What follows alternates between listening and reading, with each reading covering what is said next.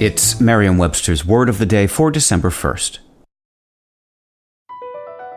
Across America, BP supports more than 275,000 jobs to keep energy flowing. Jobs like updating turbines at one of our Indiana wind farms and producing more oil and gas with fewer operational emissions in the Gulf of Mexico. It's and, not or. See what doing both means for energy nationwide at bp.com/investing in America. Today's word is derrick, spelled D-E-R-R-I-C-K. Derrick is a noun that means a tall framework over an oil well that supports equipment used in drilling.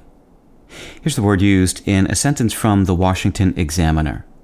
Oil derricks dot the coastline, often scattered in between residential and shopping centers with views of the ocean.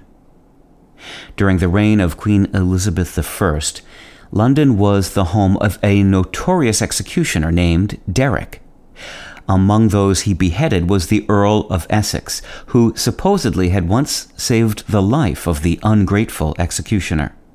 While members of the nobility were accorded the courtesy of beheading, it was the lot of commoners to be hanged, and those sent to face the rope at the hands of the executioner Derrick, nicknamed the gallows after him.